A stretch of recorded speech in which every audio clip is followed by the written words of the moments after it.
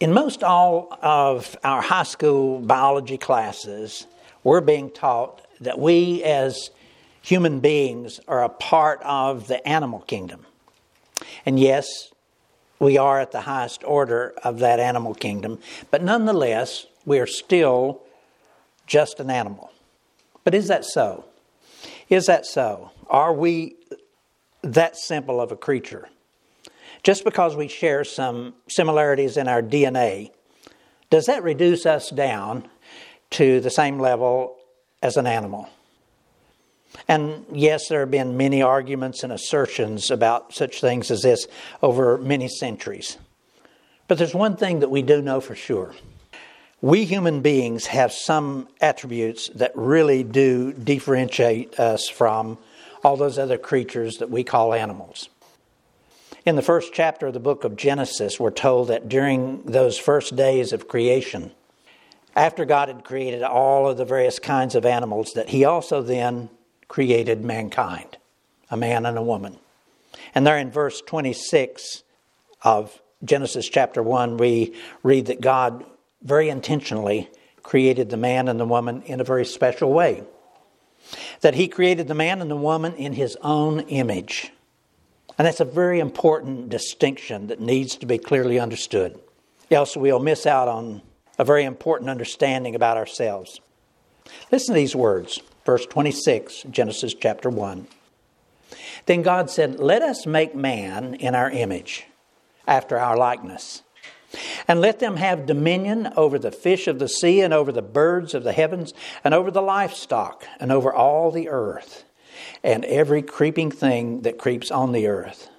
So God created man in His own image. In the image of God, He created him. Male and female, He created them. These words tell us something about mankind that are not said about any of the other creatures. Here we're clearly told that we, mankind, men and women, were created in the image of God. Like God in most ways, not as He is. He is God and we are not gods. But we are like Him. We are like Him with many, many of His ways and His attributes and characteristics.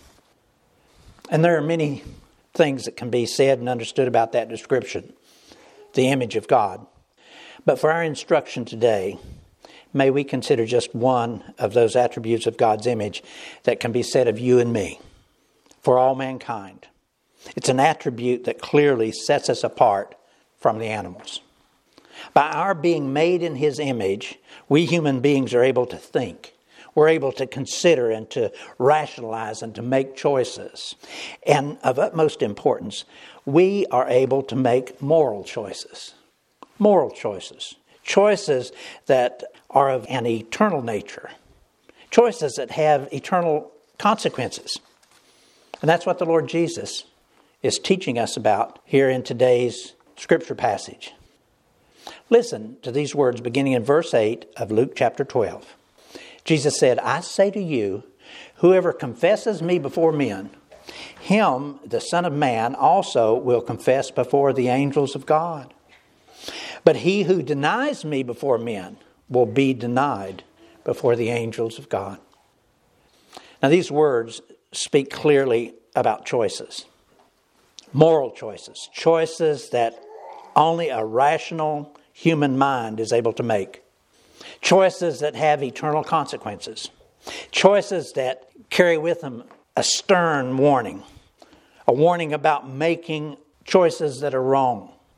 And we need to take heed. And further, it's also, as the words of John chapter 3 warn us, that we can make eternal choices even when we don't verbalize those choices. Listen to these words. John chapter 3, beginning in verse 18. "Whoever believes in the Lord Jesus is not condemned, but whoever does not believe is condemned already, because he has not believed in the name of the only Son of God." The simple truth that are given there in those words of John chapter 3, they clearly tell us that those who do not believe in the Lord Jesus are already denying Him. that which he warned about in the verses that I read just a moment ago. Those who do not believe in the Lord Jesus are already denying him simply by their unbelief. And every unbeliever needs to take warning. But folks, listen. Unfortunately, it's also true that it is not only unbelievers who deny the Lord Jesus. Even we who have Christ as our Savior, we can deny him. And we'll do it often without even realizing that we're doing it. We may not want to deny him, but we'll do it without even knowing that we're doing it. Implicit within those words of the Lord Jesus is a warning that we really must never permit unguarded thoughts and conversations and behaviors to take place. That we're to always take great care being intentional in all of the decisions that we make. To intentionally choose the ways of Christ in all that we think and do. Sadly, too often, within those crucial moments of choice, our thoughts and our intentions can become confused. And we can make choices that we should not make. Choices that have far-ranging and eternal consequences that we didn't intend. And we have only to look back at the naive choices that were made by our first parents, Adam and Eve. During those first beginning moments of time, they were not aware that the choices that they would make would prove fatal. And not only to their bodies, but also and especially to their souls. And then also, and tragically so, even fatal to all of the souls of all men and women throughout all of time. But it wasn't as if they hadn't been warned. Yes, they had been warned about those things. Even though Adam and Eve were completely innocent and pure in their character, God knew that there would come a time when they would be compelled to make moral choices. The choice between right and wrong, good and evil, between obedience and disobedience. The choice to obey him or to deny him and to deny his lordship over them. So he gave them a clear command, warning them about making wrong choices. He said in Genesis chapter 2, the Lord God took the man and put him in the Garden of Eden to tend it and to keep it. And the Lord God commanded the man, saying, of every tree of the garden you may freely eat, but of the tree of the knowledge of good and evil you shall not eat. For in the day that you eat of it, you shall surely die. This warning and command is clear. They should not have had any problem understanding the meaning of these words that God spoke to them. And they should not have had any problem with understanding the consequences. However, along with all the many other attributes that God had built into men and women was this mysterious attribute of free will. Free will. And if anyone has ever had a free will in all of time, Adam and Eve did in those beginning moments. And with that attribute of free will, a powerful and overwhelming force rose up within them. And especially so as Satan added his beguiling temptation to the mix. Listen again to this first command of God. And note also that these words have a very similar ring to the ones that Jesus spoke to us in the passage for today. The Lord God commanded the man, saying, of every tree of the garden you may freely eat. But of the tree of knowledge of good and evil you shall not eat. For in the day that you eat of it, you shall surely die. Because of the built-in presence of free will within the souls of men and women, this and most every other command of God has inherent within it the element of choice. The opportunity to choose, to accept or to deny the person and the authority of God. And it was a choice that was going to be made in favor of their own desires. Now, sometime later on, after having received this command from God, Eve was presented with that opportunity to make that choice that God had warned about. Satan cleverly beguiled her with what seems on the surface to be reasonable choices.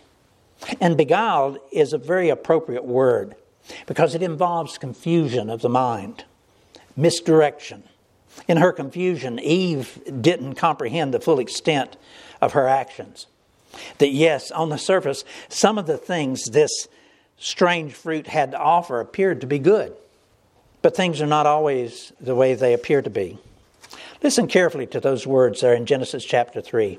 And listen, please do take these to heart. Because such beguiling takes place on a regular basis within each of us every day and all through our day. Listen to these words. Now the serpent was more cunning than any beast of the field which the Lord God had made. And he said to the woman, Has God indeed said, You shall not eat of every tree of the garden? And the woman said to the serpent, We may eat the fruit of the trees of the garden, but of the fruit of the tree which is in the midst of the garden, God has said, You shall not eat of it, nor shall you touch it, lest you die. Then the serpent said to the woman, You will not surely die. For God knows that in the day that you eat of it, your eyes will be open, and you will be like God, knowing good and evil. So when the woman saw then that the tree was good for food, that it was pleasant to the eye, and a tree desirable to make one wise, she took of the fruit and she ate. She also gave to her husband who was with her, and he ate. Then the eyes of both of them were opened, and they knew that they were naked. And they sewed fig leaves together and made themselves coverings. Folks, surface words and behaviors are seldom ever taken at face value. They should not be taken at face value. Hidden beneath the surface are almost always other deeper motivations and desires. And that's so obviously the circumstance with this choice that Adam and Eve were making concerning God. Here the surface choice and decision was to simply enjoy some fruit and at the same time become more knowledgeable. Now, in today's modern manner of speaking, we would call that kind of decision a win-win. There's another catchy phrase that's used, that it's a no-brainer. To enjoy good fruit and at the same time to get knowledge, who wouldn't make that kind of decision? So why not do it? Logic would say that it would be okay. Enjoy some good fruit and at the same time gain knowledge. But folks, listen. The real choice and the real decision lay below the surface. The real choice was whether or not to obey a command given by God, to honor and to respect and to obey Him and His authority, or to instead reject Him and deny Him and His commands and His authority in favor of their own. And while, yes, Satan's words were beguiling, the choice that Adam and Eve made was ultimately their own. And in their choice, they rejected God and they denied His authority over them. How do we know that is what took place? How do we know that the choice was ultimately intentional and not just a mistake that they made during a moment of confusion? We're told in 1 Timothy 2, And Adam was not deceived, but the woman being deceived fell into transgression. Now, while yes, Eve was far more deceived by Satan's beguiling, Adam was not. He was not. His involvement was intentional. And with the choices that they made, they did as Jesus warns us about here in today's passage. They both denied God and they fell into transgression, and God held them both accountable. But unfortunately, their transgression didn't end there. It became a part of their basic character. And it would be passed on through their DNA to every man, woman, and child that would ever be born on this earth, bringing a plague upon the hearts and souls of all mankind. And so then, beginning there with Adam and Eve, throughout all of time since, men and women have been making these same kinds of moral choices. And yes, like Adam and Eve, the surface reasons for making the decisions that we make, they might seem to be innocent enough. But the underlying reasons are usually moral ones. The kind of choice that always inevitably involves rejecting and denying God and His authority over us. For you and me, as we live within this culture that surrounds us each day. We seem to be caught in the rush of a crowd, all moving in the same direction along a broad path, a path that the Lord tells us leads to destruction. And the crowd that we're caught up in earnestly believes in the mandates of this work-driven, success-oriented, ambitious lifestyle that's measured by standards that are not in these scriptures.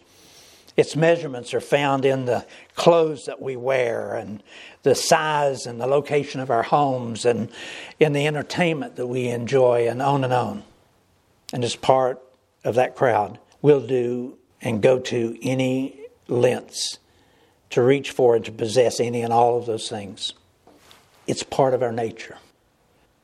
In this driven culture that we live in, there's very little room left for the Lord and for His commands and for His righteousness.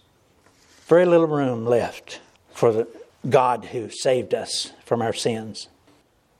I know the average person doesn't deny the Lord Jesus by overtly shaking their fist in the Lord's face and saying, "I don't believe in you." They instead deny Him by simply turning their heads, turning their backs, and by their actions say to Him, "You don't really matter to me.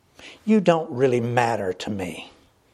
You don't have a place in my life, in my behaviors, in my decisions." Folks, those thoughts remind me of one of the warnings that's given to one of the churches in the book of Revelation, the church at Laodicea. Listen to these words. The Lord says, "I know your works, that you are neither cold nor hot. I wish that you were cold or hot. So then, because you are lukewarm and neither cold nor hot, I will vomit you out of my mouth. You say, I am rich and have become wealthy and have need of nothing.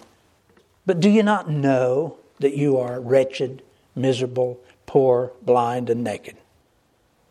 This warning is to people much like you and me and our friends and our neighbors. Here in the South, many of us are churchgoers, sitting in pews every Sunday, listening to the preacher preach, never openly and intentionally rejecting God and His authority over them. But within their hearts, this is about all that they do. They don't openly reject God. They just do much like the Lord Jesus spoke about here. They're lukewarm in their love and in their zeal and in their diligence towards Him. And folks, listen, God really will not accept such a mediocre kind of relationship. In His admonition to us concerning faith, He said to us in Hebrews chapter 11, "Without faith, it is impossible to please God. For he who comes to God must believe that He is," and listen, "that He is a rewarder of those who diligently seek Him." Did you note those words? Who diligently seek Him. Not lukewarm, not half-hearted, not liberal theology, but diligence. Diligence. To those who are lukewarm and not diligent, He will vomit them out of His mouth. But to those who diligently seek Him, He'll give great rewards. Folks, as a loving father to my own children, I must tell you that when I see a lukewarm, half-hearted response of love toward me, it's heartbreaking. It's saddening. It doesn't anger me, but it does sadden me and it grieves me, even breaks my heart. And so it is with God, our Father. In another place in Scripture, we're told about the wrath of God. And yes, for those who fully deny the Lord Jesus and refuse to receive Him as Savior and Lord, His wrath surely will come. But thankfully for those of us who have received Christ as our Savior, our denial and our rejection of Him does not immediately bring on His wrath, because He still loves us and He is merciful. And as a loving Father, God is still at work to reclaim us from that lukewarm condition. He is still our loving Father, waiting in that doorway, looking out into the distance for the prodigal son or daughter to return to Him. And in response to His love, you and I really must truly be as that prodigal son did. We need to be willing to turn from those wrong choices and begin to make right choices. We need to turn from our intentional and unintentional habit of making choices that reject and deny Him and His authority and lordship over us. And I use these words, intentional and unintentional, because we, just like Eve, so easily get confused and beguiled by our surface understanding of a matter. We see things that seem good to us, and on the surface they may be good, but underneath they're fraught with all sorts of possibilities of corruption. Certain jobs that we might desire to have, certain purchases that we might make, certain relationships that we might develop, and on and on. We don't seem to be able to think past the end of our nose when a coworker of the opposite sex starts to pay attention to us. And without realizing what's taking place, we find ourselves attracted to them. Or in our quest for personal enjoyment, we buy a new house, or a new car, or a new truck, only to find that later on we have encumbered our finances so much to the point that both mom and dad then have to go out and work, leaving the children to raise and to parent and to discipline themselves. And we might argue, but what is the sin in wanting a better provision for our family? It's similar to what Eve might have thought at that moment. It's just some fruit, and it'll make me more knowledgeable. So what is the sin in it? And again, for us, what is the sin in wanting a better provision for our family? And perhaps none. Perhaps none. But an underlying sin can be the same as was committed there by Adam and Eve. And it's present within these words of the Lord Jesus in our passage today, where He says to us, I say to you, whoever confesses me before men, him the Son of Man will confess before the angels of God. But he who denies me before men will be denied before the angels of God. Folks, in these words, Jesus is telling us that within everything that we think and say and do, we are in some way confessing Him, or we're denying Him. Let me say that again. Within most everything that we think and say and do, we are in some way confessing Him, or we're denying Him. And within our fast-paced modern lifestyle, we really do need to be so very careful and very intentional. We need to intentionally confess the Lord Jesus within everything. Everything that we think and say and do. Within every attitude that we have. Within every behavior. Every response that we make to someone who we encounter. We need to be careful with our lifestyles. Not only for our own benefit, but for the benefit of those who are watching. Else we might find ourselves drifting into a condition of where we have truly denied the Lord. And as with those people of Laodicea, we may get so busy with all of our involvements that there's not much left for the Lord, and we become lukewarm towards Him. When we do not intentionally seek first the kingdom of God and His righteousness, we really are in danger of doing exactly as Jesus is warning about in these words. We're rejecting God and we're rejecting His lordship over us. Listen to these words again and we'll close. I say to you, whoever confesses me before men, him the Son of Man also will confess before the angels of God. But he who denies me before men will be denied before the angels of God. Let's pray. Oh, Father, too often we are ignorant children. We don't seem to know that next step may put us in danger. That next decision, that next choice. Holy Spirit, please fill our hearts, fill our minds. Help us to make intentional decisions to obey You. We pray in Jesus' precious name. Amen.